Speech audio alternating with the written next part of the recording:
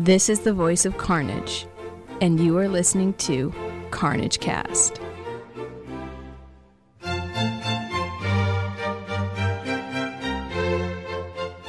Hi everyone, welcome to Carnagecast. I'm Tyler, and with me tonight are two local game designers, Kevin Worden and Brian Leet. Gentlemen, how are you? Doing good. Doing very well, thanks for having us. That first was Brian, and that second was Kevin, just for the listeners keeping track at home. So, what brings you to the show today? Well, we are having a new game published in October called New Haven, and we're really excited. We're going to be going to Essen for its release, and we want to tell you all about it. This is the game you two designed together. Yes. Yeah, you could say we've been working on it for 35 years, so it's been a long road to get here tonight. Sounds like an intensive germination process. Indeed. What's the broad concept of New Haven? So the overall game is that you're settling a new land, and you work together to develop the land and individually to build your own towns within the colony of New Haven. Mm-hmm. So when you develop the land, you're trying to create value, but only as much as you really need yourself to develop your own town. Okay, so it's sort of a self-interested development. Yeah, it's self-interested sharing. But there's this tension that you want to develop enough to do what you want to do, and therefore you might develop a little more than you need. And then the player to your left and the player to his left might be able to make use of that extra value that you've created during your turn. Mm-hmm. And we should mention this is the colonial colony of New Haven in New England. Yes, it is. Yeah, so it's that breaking the land kind of theme. Yeah, it's set right at the founding of the colony. Mm-hmm. So I was looking at the rule book earlier today, and I was noticed that you have a couple different boards going on. I wonder if you could sort of create a mental image of what people are going to see as they're playing. Sure. So at the center of the table is the main game board, and that's where the land tiles get played that you use to develop the land. It's also where you have a kind of futures market in the buildings that you can select and draft at the end of the turn, and a place to keep track of the value that you're creating. Then in front of each player, they have a town board, which shows where they've built their buildings, and also a screen. And behind your own screen, you'll see the two tiles that you have to play for the next turn out on the land board, and the set of building tokens that you're still waiting to build. Okay, so you're building out the resources in the game board, and then each player has their own village board that they're developing and creating buildings in. Exactly. How does it begin, and how does the game flow?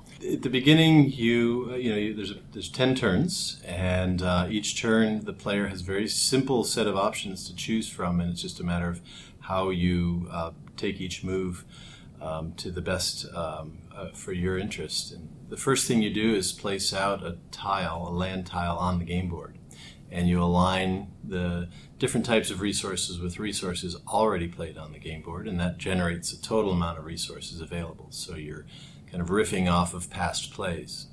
And then, based on the resources available, the settlers will come to your village, and that is represented by the tokens that you can play onto your village. If you're able to use all the resources up in a given turn, you're going to be able to draw more tokens, which represent your settlers that develop into your village eventually. The main considerations you're making as you're playing your tile is, what am I going to be able to build? Is this when I want to build it? And is it going to give me the best opportunity to draw new tokens that kind of will continue to supplement what I'm creating in my village? The tile play is completely freeform. You can develop land wherever you want, and it just creates an amount of value, so you can really control how much or how little you want to create. But the tokens have to be connected in a certain way in your village. Once you start playing one of the colors, future plays of that color have to remain contiguous to it. So they start to, kind of like the game of Snake, they start to cut each other off. So your own development in one way can limit your ability to develop a different color that you also have. Mm-hmm. So you're trying to balance those two things. And those two things really form the two story arcs of the game. The one in the game board is how much resources might be available, because as large areas of resources are created, it's easy to kind of tap into those and generate more resources in the future. That's the one story arc. And as you play, you can cut those off or grow them. The second story arc is what's happening in your own village, and that starts when you, kind of like any village, and you place that first building. It sets you down a path of where you're going to place similar buildings next to it or start in a different area. And the make out of the village, of course, is where you score your points. Right. Because I noticed the village board has the scoring is based on rows and columns, and each row and column is a different value. So you get your points by creating streets and avenues within your village, and the values that you get are really kind of proportionate to the difficulty of completing the rows and columns. So some of the buildings, of course, are much less expensive to build, and others are much more expensive. So the streets that go across the board get progressively more valuable as you go up to the more expensive buildings. And the avenues, it's easier to get a complete avenue across your village in the center of the board than it is along the edges, because of that aspect I talked about before with the colors. In the center, you can build in from either side and kind of fill in the gaps where you need to. At an edge, it's much easier to get cut off, so it's worth more to complete it an edge of the board. Mm-hmm. So you can have that urban infill at the end as well. Yes, and the other kind of consideration you have is that the building tokens you take, they have two primary features. They have a color and they have a number. And if you play them using both of those features, they're worth full points, but you do have the option to play them face down and use the color only and pretend they're a different number, and that basically halves the value of the road or avenue you create, but it gives you that infill possibility. And a key decision in the game is how quickly do you kind of abandon perfection and let perfect not become the enemy of good enough. Right. And I've seen people do very well with both a strategy of being very deliberate that they're not going to make that sacrifice, and people do very well with a strategy of, I'm going to just build so much that it doesn't matter. I've filled in this town with these kind of cheap little infill pieces. It's a couple mansions or a lot of shanties. Exactly. Right. Exactly. Yep. Yeah. I think there's one other piece to talk about with the game. Sure. Is it's very easy to see the game as a tile laying game because there's two pieces of it where you're laying tiles in the middle of the board, and then the tokens are also almost a tile laying game. But it's in many ways also a drafting game, because as you're using those resources up, you're also determining how many tokens you'll get to draw for the next turn. Mm-hmm. And you get rewarded for completely using up the resources you create on a turn. So if you can generate value and exactly use that value with the buildings that you place in a particular color, that's going to be one more token you can draw at the end of your turn. And an important consideration in the game is getting the right buildings for future turns. So the tiles you just draw randomly, but the tokens you can take off the futures market or randomly from the bag. And sometimes, especially as players get more experienced, they find that drafting aspect of the game is a really key decision. Mm-hmm. So the game's always encouraging you to look ahead and have a rough idea where you want your pieces to be and how you're going to get there. Absolutely. It's definitely a strategic game in that way. Yeah, it's strategic, and for the most part, it's abstract. I think we settled on a theme that definitely fit our initial goal of having a center area that was of some sort of common value and interest, but then having own personal interests in terms of your own player board. But it's funny how we settled. We did migrate from one theme to the next, mm-hmm. And then maybe, Brian, is it worth talking about how we ended up settling and kind of the meaning of that? Sure.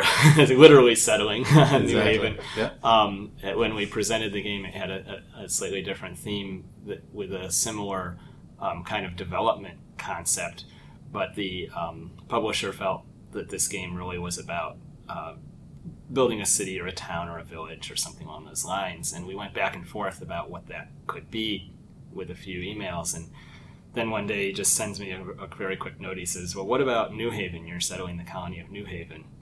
And as soon as he said that, I knew we had something we had to do, because I'm actually descended from one of the original 40 settlers of Guilford, Connecticut, which is one of the towns in New Haven. So I'm excited to see that the 4 village boards that we have in the game are named after the 4 towns that were settled in that year in 1639 when folks kind of migrated down the coast to some newly available land. There was a lot of interesting history about that as well. Not just one of the settlers, but one of those that went on to become the governor. He went on to become the governor of New Haven, and then New Haven kind of ticked off the crown and was forced to merge into the colony of Connecticut, but he managed to become governor of Connecticut as well, so he has the historic distinction of being the only person to have governed both New Haven and Connecticut.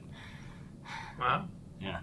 And people can read more about that in the designer diary that's on Board Game Geek. Absolutely. We touched on this a little bit earlier, so I'm wondering if you, Kevin and Brian, could sort of lay out the design arc of this game, because I know it's got a long history if you go back to the very, very beginning. Yeah, so I mean that decision to go with New Haven and a lot of last-minute kind of design tweaks happened really in the 11th hour. I mean, that was in the last few months once we had a contract and we moved ahead with that. But it started, I joked, about 35 years ago. That's just when Brian and I met. And we met at Brian's dirt pile, and you can read more about that in the designer's blog. But it certainly was the beginning of playing great games, creating games, and sharing that joy for 35 years. But about 10 years ago, maybe a little longer than that, 12, 13, Brian's, yeah. We're older than I thought. We got a little more serious about sitting down and turning these ideas into something that not only would we enjoy, but we might share with others. Yeah, so I've always, as kind of alluded to, been designing games kind of for ourselves, and I think at that point we both had the experience with the genre of games that we've ended up in, with the German games, and the interest in doing something that went beyond just us and our group of friends in a new way. We'd kind of pursued that in some other ways in the past, but this idea that we could design something and there was this stable of publishers out there who made games of this sort who might actually purchase a design was kind of a new thought to us. And we started with a game called Civitas that we developed over the course of a couple years and submitted to a German game design called Hippodice, a design competition run by a game club in Germany. And it's an ongoing, very, I think, wonderful competition that's still out there for designers if they're interested in seeing how their work matches up. And after a false start in the second year, we were able to get into the second round of the competition, where they take about 50 games and all the designers mail in their prototypes and the game club plays them. And then within their structure, they rank them, they give you wonderful feedback, and they also select a handful of games to be finalists, and those finalist games are played in the course of a day by a small committee of industry insiders, including publishers, game reviewers, and a few other folks. And we were fortunate enough to be one of, I don't remember exactly how many, but 6 or 7 games that made it to the finals that year. And we didn't place, but we did have a publisher interested enough in what we were doing to take the game back to his publishing house. And after a back and forth of about 6 months, they finally decided it was not the right game for them at that point in time. And we learned a lot about that. I'm kind of digressing into the publishing world, but I think it really started to guide our design process, because we learned both that we had something. It was clearly we weren't just in a pipe dream that was close enough to feel like, oh, I can almost taste it, let's keep going after this. But we also learned some of the considerations publishers were looking for in a design, and how much it is dependent on what they've published recently, the weight of the game, their expected cost to produce the game, the theme.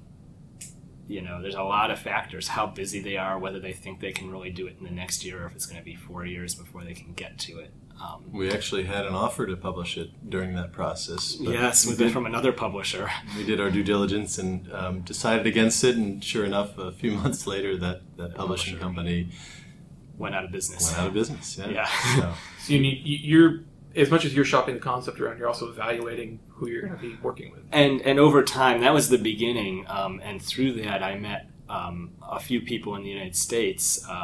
Stephen Glenn, who had designed Balloon Cup, and he's got other games that have come out since, and he's got a few on the docket now.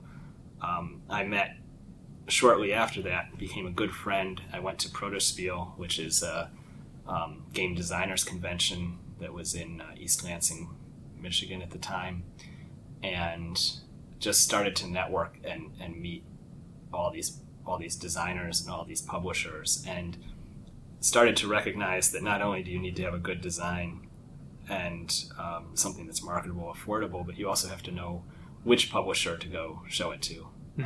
Different publishers are looking for very different things. Some are looking sometimes and not others. Quick aside, Days of Wonder, who makes Ticket to Ride and Small World and all that, there was a time period when they just had first started up, and they'd published, I think, Memoir 44 and Mystery of the Abbey and maybe one other, that they were out there just actively looking for designers. And boy, I wish we'd gotten on that bandwagon, because they produce wonderful games.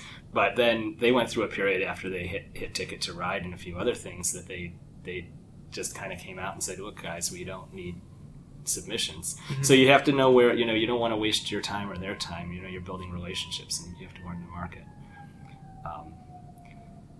It's a long digression, but back to our game design. Civitas had a lot of the elements of shared and personal resources that New Haven now has.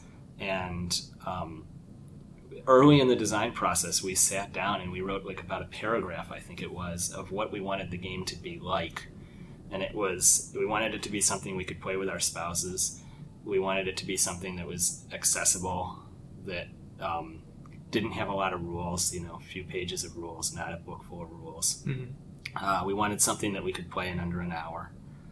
I can't remember if there were a couple others, but it was those sorts of guiding thoughts kept us kind of under control through the following 10 years. Because there's so many rabbit holes to go down. Yeah. Sure. And so Civitas turned out to not be the right game, but we kept at it, and we kept throwing new ideas into the game and pulling things out. And eventually, at some point about 4 years later, we ended up with a new theme where we got rid of Civitas. It had the center board kind of divided in little pieces, and players playing cards. And somehow we had evolved to the center board being one contiguous build area and players playing tiles out. And at that point, we had the heart of what New Haven became. Mm-hmm. But it was still about creating value, spend a value, and draw new pieces. So I kind of feel like I could go on and on about the nuances of the mechanical changes, but really in our process it was a lot of testing and a lot of checking back with that kind of experiential, what do we want this game to feel like, what do we want it to be like. And we both enjoy very games that have a lot of strategic depth with relatively few rules, and games that are accessible in terms of the rules, but where it's not always apparent what you should do. So I think it's that's where we ended up. We still enjoy. You can't design a good game if you don't want to play it a few hundred times. Yeah, at least. Yeah. So from the beginning, even when this was Civitas, you had that list of these are the things it needs to do to work for us, beyond anything else. Yeah, and that was something I remember Brian saying early on. As we kind of started on this journey of deciding we were going to really focus on designing a game and sticking to it, we knew it would take a while, and therefore we knew our perspectives might change over time. And so Brian said, let's write down kind of a mission statement for this game, half a dozen items, and we did that. The other thing is, getting it out in front of people. And, as we a note for folks that are thinking of designing games, everybody's that enjoys playing games has a great idea for a game, and when that idea is in your head, it's the best game ever. And it's not until you sit down with someone, which is the benefit of having a co-designer, or you sit down with and put something out on the table that game, that great idea, kind of clashes with reality, and you start to get feedback. So one of the things, Brian, he alluded to the Civitas evolving, and the thing he doesn't mention is he continued year after year when we were in the heart of it to go to conventions or game gatherings and put it in front of friends, but also other designers. I mean, I think it was William Attia that said, let's think about breaking down the walls. He had a great quote, because he knew I was an architect by trade, and he said his analogy was, your game is like a very it's a serviceable flat. It's like a nice place to live, but you're looking for something beyond that. And the only way that you can make the space better is to knock down some walls. And he was absolutely right that, we had honed that concept of the design into a very elegant, complete package. That wasn't fun. But, well, it was. it had flaws. It really was fun. I mean, we played Civitas easily 150 times in that iteration, but unless it had a really steep learning curve, it was very punishing. It was possible for one player to be clearly running away with still 15 minutes to play in the game. So there were some aspects about it that we didn't want to be in the game that we produced. But as designers, we were trying to, I think, exert too much control over the process of the game by having those divisions on the board. And the suggestion to break it out just meant that the free form put a lot more of the flow of the game into the player's hands, and that's how. I think his analogy wasn't just about the board. Of course, it was about we had developed it. It had been perfectly polished for what it was, but we needed to just let go of that gem and break out and kind of back away from some of the things and just change things. Just what we did. So, can you walk us through a little bit more what your design process was and how it might have changed over the years? Sure. First of all, it's tied to where we were living. Back when we started this, Brian was in Pittsburgh and I was here in Burlington, Vermont. And we'd have annual or twice a year get-togethers with a third friend.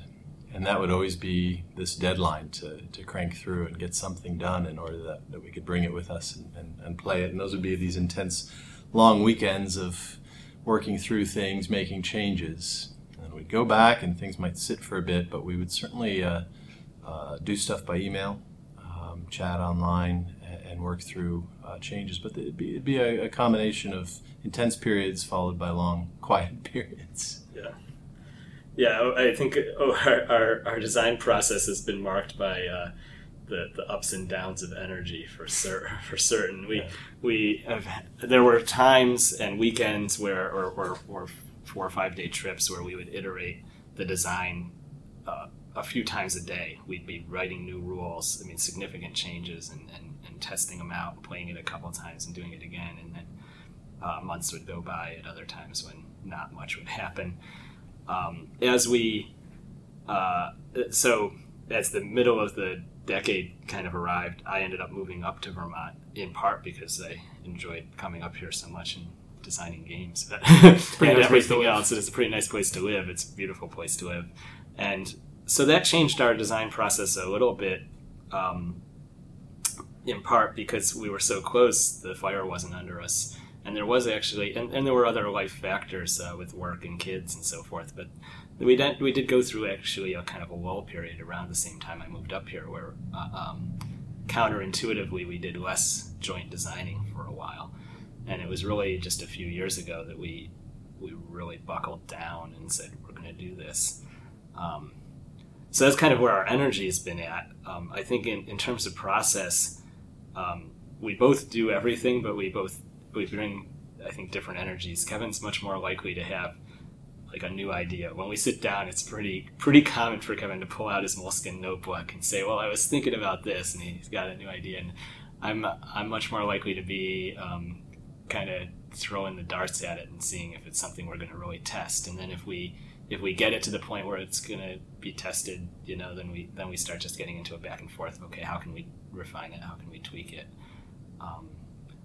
And I think that helps us both kind of keep our eye on how does this work experientially, not just like, does this function, does the math work, or is it mechanically sound, but like, what's it really feel like to do this? And a lot of the stuff that Kevin will bring to the table will be in response to that sort of a question. Like, okay, it's working, but I want to have this different experience. Maybe if we put an auction, and maybe if we put a, whatever it is.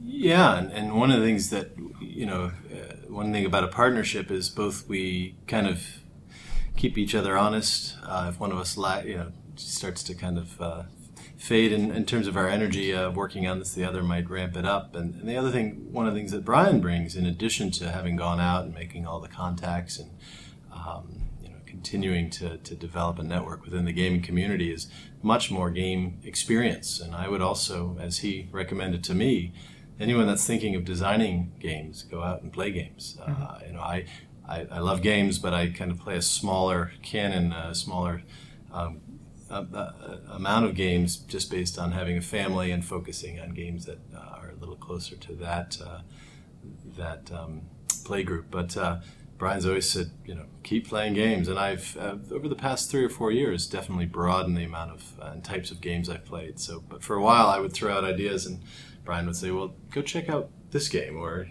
look more into that game," because it's already been plumbed. But yeah.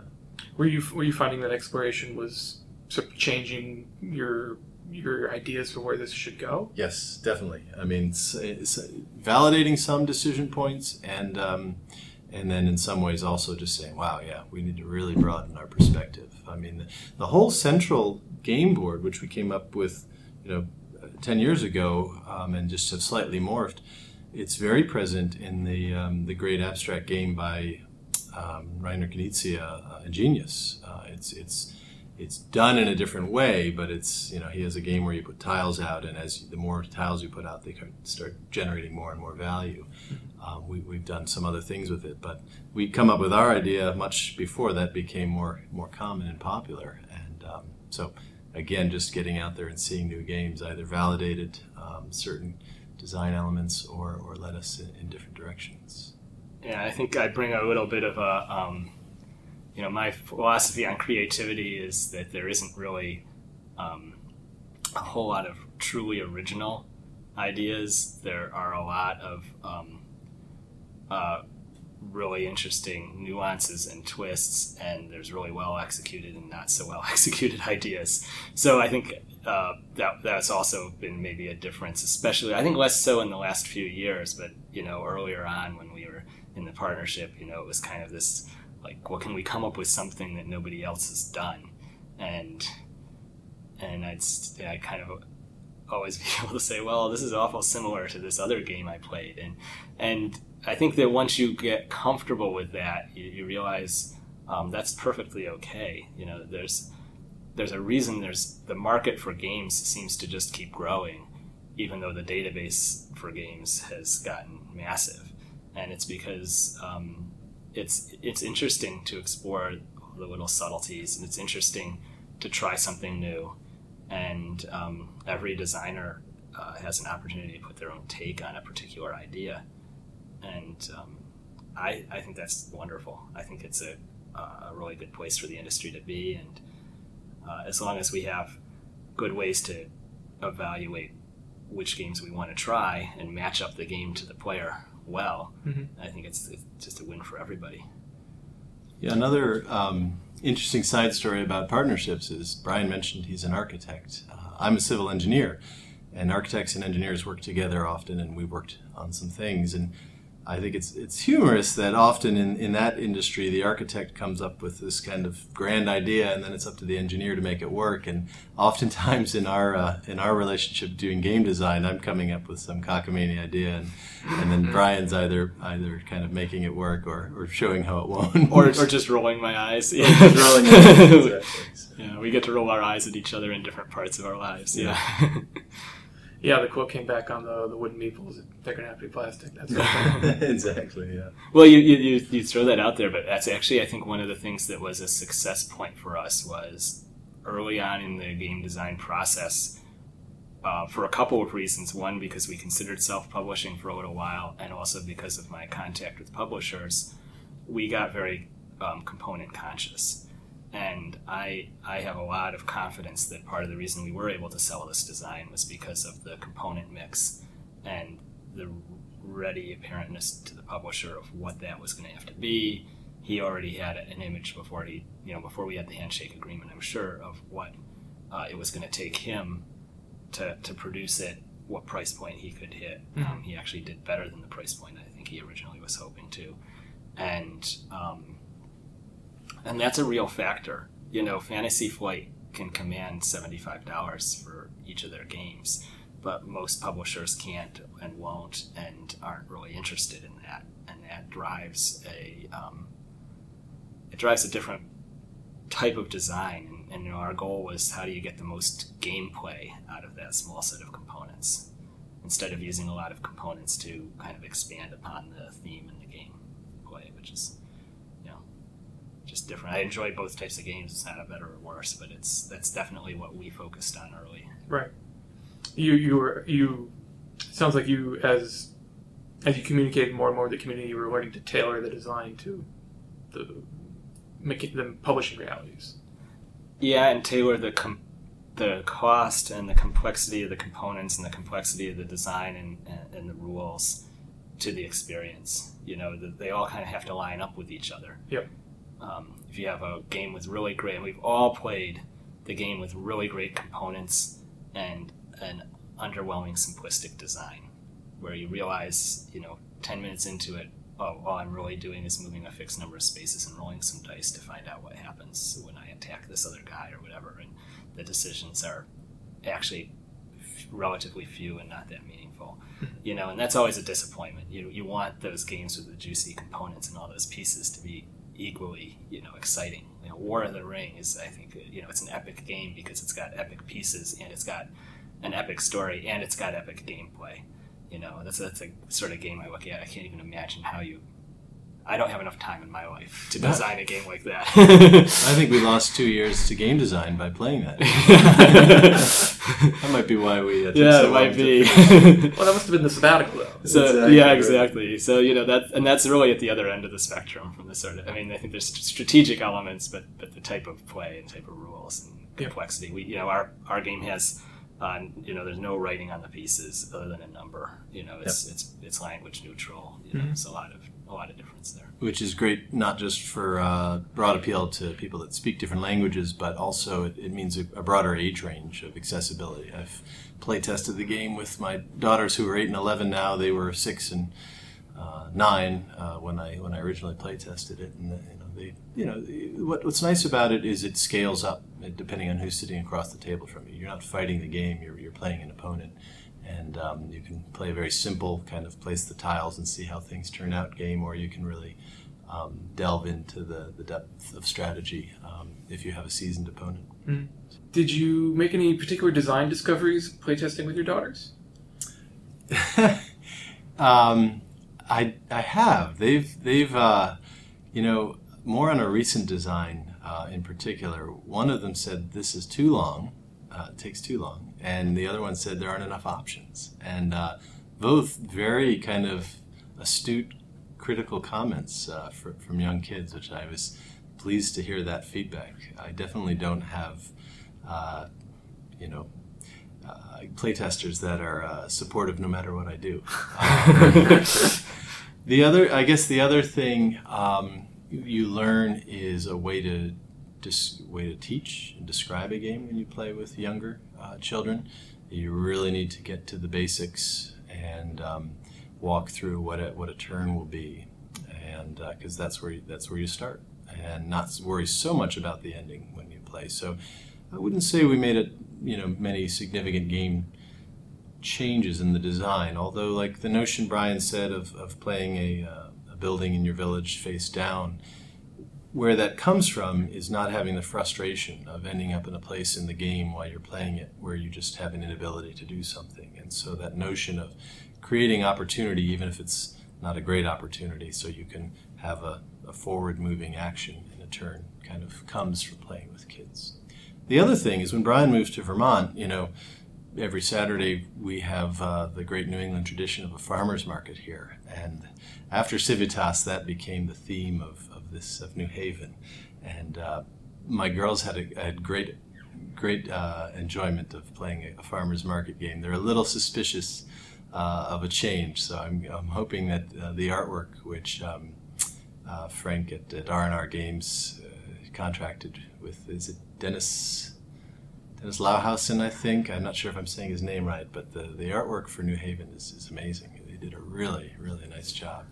So I'm hoping that artwork wins my kids over from having really enjoyed the farmers market theme. Apparently farmers markets might not have as broad appeal outside of Vermont as we thought it would.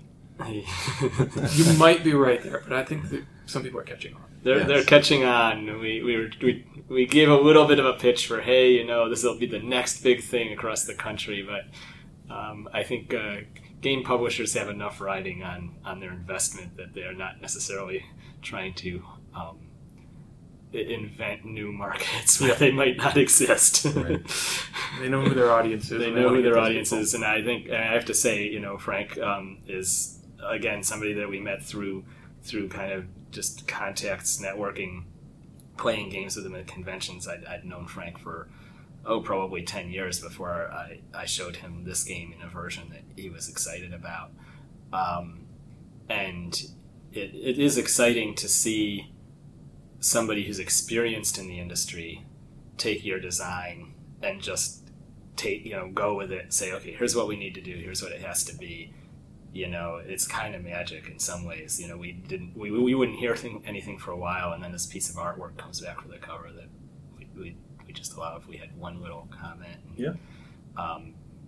Pretty much that's it. I mean, there's almost no commentary from us on the art. It was just so beautiful when it showed up, and a little bit of commentary to help edit the rules, but other than that, we haven't done much. It's really been, in his hands. Get anxious. Yeah. Build up our anxiety and get ready to go do it. Mm-hmm. Yeah, he's done a great job at game development. This is Frank DiLorenzo, and there's actually two kind of late-minute design tweaks too. One of the big design spurs was as Brian was sitting with him at a convention, and he was deciding whether or not to publish it, and we made some last-minute design changes there based on feedback, which he went with, and then right at the tail end before publishing, he said, I want to be able to give the players a little more value, so take your baseboard that you've been working with for years, let's flip it over and do something fun with it. And so there's a B-side on the board that was his idea to incorporate, and Brian and I worked up some probably a little more advanced components that would go into that, or advanced mechanics that go into that, and a simple rule set. So that'll be available in the box, which is nice. Yeah, it's pretty amazing, and his philosophy was, why would you just print a back of a board that's uninteresting when I can flip it over and there can be something happening there. Yep. And then on top of that, because it's launching in Essen at Spiele in Germany, he's printing a expansion, as he calls it, which actually takes an idea that we had in the game for a while and we enjoyed, but decided didn't need to be there. So the base game really is the game that kind of honed down to what does it need to be this game, and the expansion adds some other pieces back in. And I think for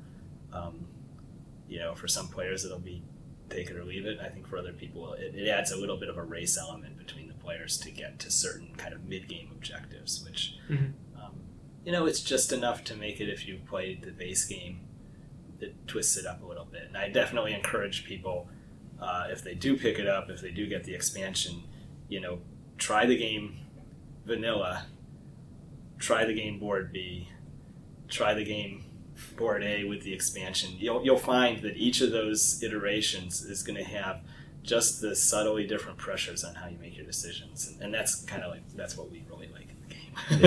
Yeah, and after you've learned it, it's about 15 minutes per player to cruise through a game, so there is a lot of replay ability. And the Essen expansion that Brian mentioned includes a card for the governor of New Haven, which would be William Leet, Brian's ancestor. I try to just claim that by default at the start of every game, but it doesn't seem to fly. You get the Guilford board, and that's about it. That's about it, yeah. So, Kevin, what you mentioned just raised a question in my mind. So, going off what you were saying about 15 minutes per player, how does this game scale? Is there a sweet spot, or can it work between 2 and 4? It's a great question, Tyler. I think we've probably played 2-player and 3-player in our various playtests the most. I'd say 2 and 3 are the sweet spot. 4 if you've got the right crew. But it's I've actually played it. I've played 4 a fair amount. The only thing I would say about 4 is the learning game. Right. There's an aspect to the game. You're never wondering what you can do, but you really are wondering what you ought to do. And so the first time through the game, especially, and you all know the players in your group, so you can make this determination. But if there's that person who really struggles with not quite knowing how the end is going to turn out, but they have to make the right decision now, it can take a while for that player to make their move, especially the first time through the game. So I would say I really like it with 3 to kind of learn the game. Mm-hmm. It's a terrific head-to-head game. I mean, part of the reason we were able to develop it is because the 2 of us could just play head-to-head over and over and over. We could do 4 games in an evening, 5 games in an evening. And Brian would beat me continuously.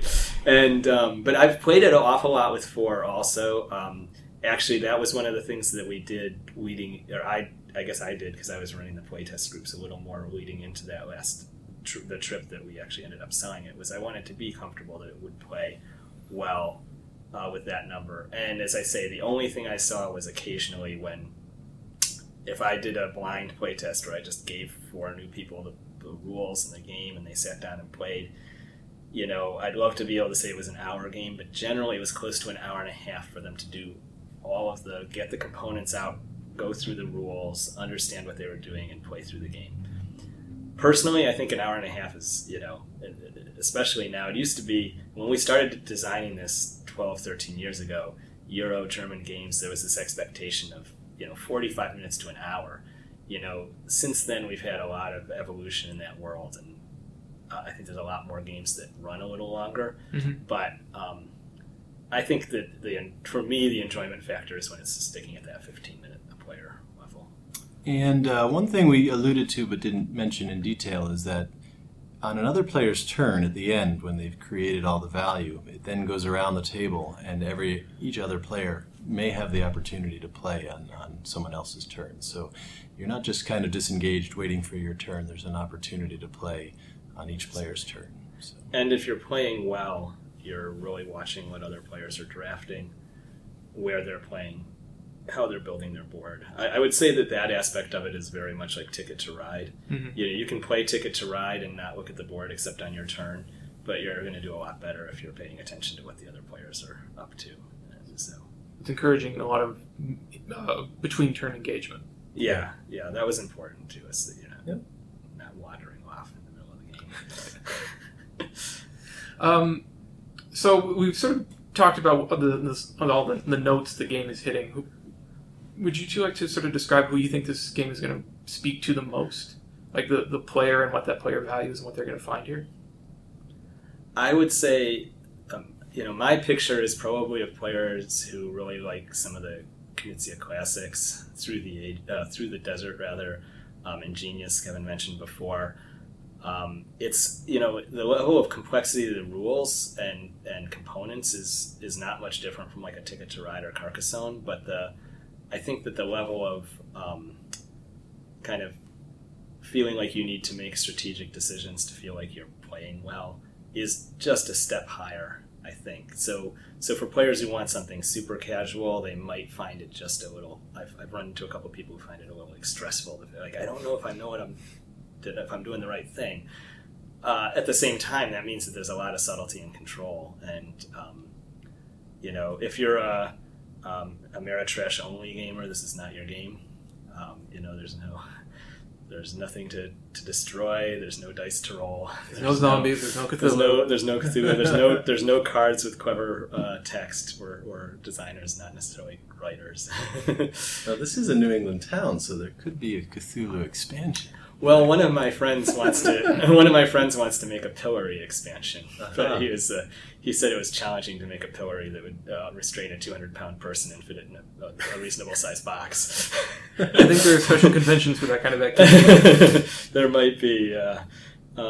So, yeah, I mean, I don't know if that's giving the whole picture. I'm trying to think of other games. Well, Zularetto comes to mind. Not that it's the same type of game, but it's the same level of.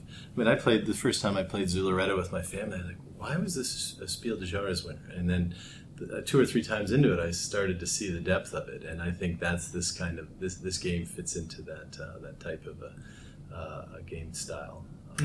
It's a sort of game if you like the game that bends your brain a little bit, but when you finish, you want to play again because you want to do better. I think that's the sort of game it is.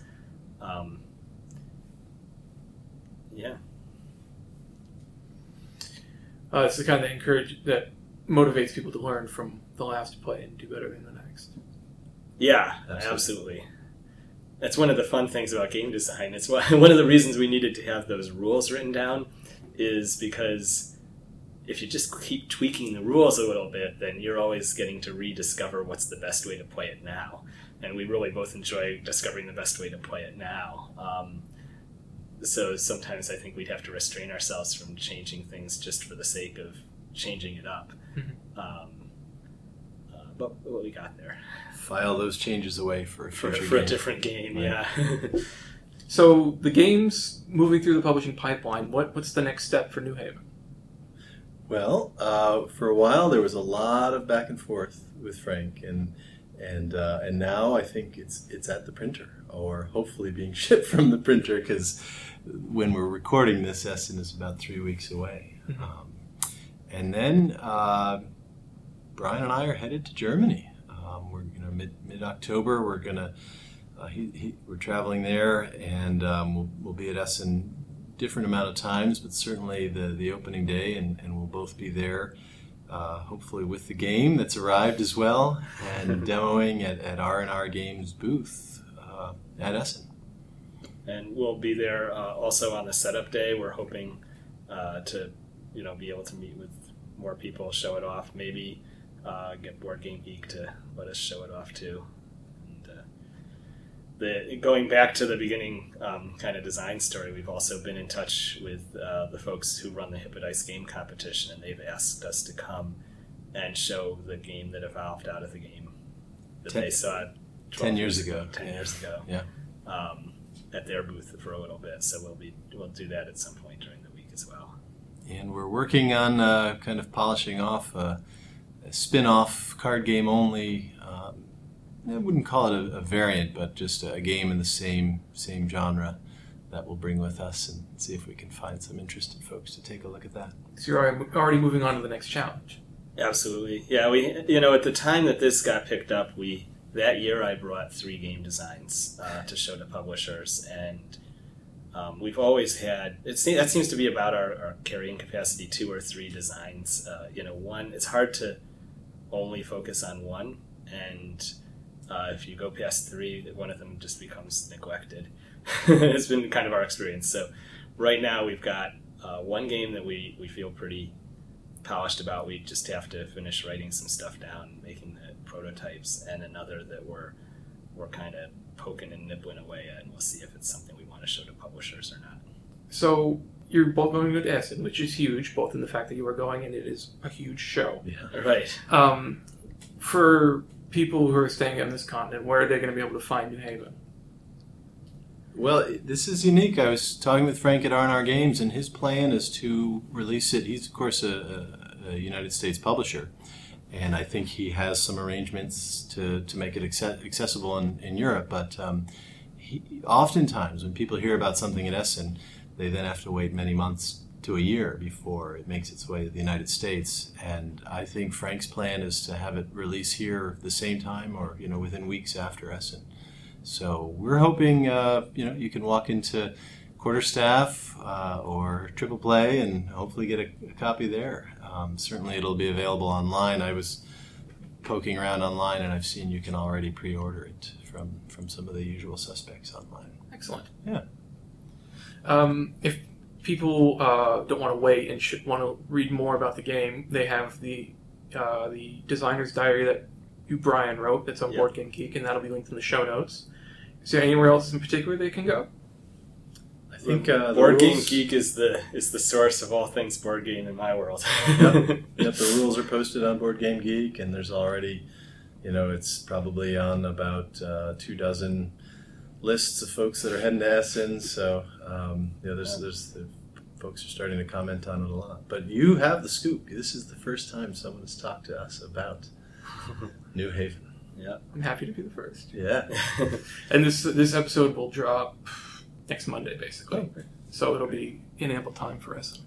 Great. I think in case you're listening to this and you've sat through the entire thing and you only know a little bit of English, the game is translated into German, Dutch, Italian, French, I believe, and I think they're working on Spanish. So there will be, I don't think those rules are in the box. There might be German rules available on the side at Essen, and certainly they'll be available in an electronic form. As we said, it's there's no component reading required, and the rules are pretty straightforward. So hopefully that's facilitating. I'm delighted that I don't know what distribution will be like in that part of the world, but I'm delighted that the option is there for people to pick it up.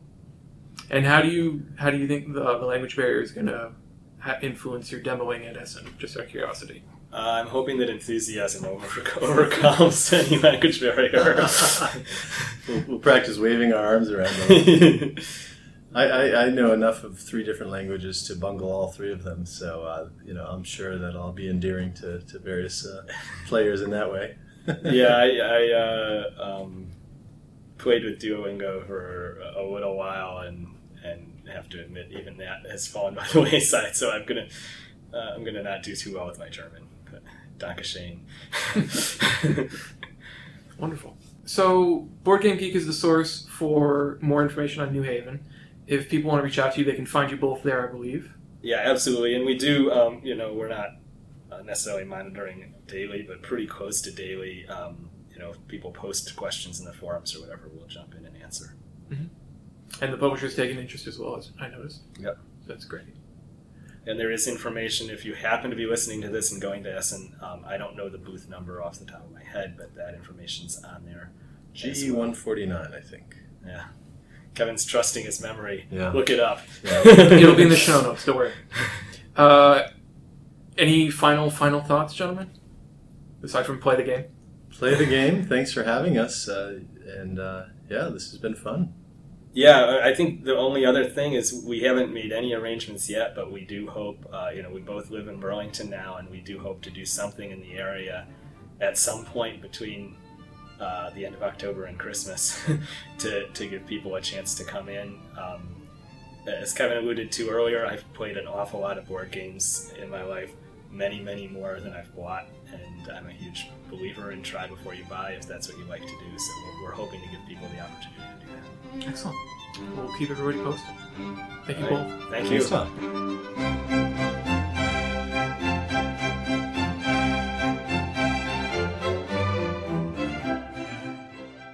You've been listening to Carnagecast, a production of NNEG LLC. All rights reserved. For more information, visit us at www.carnagecon.com.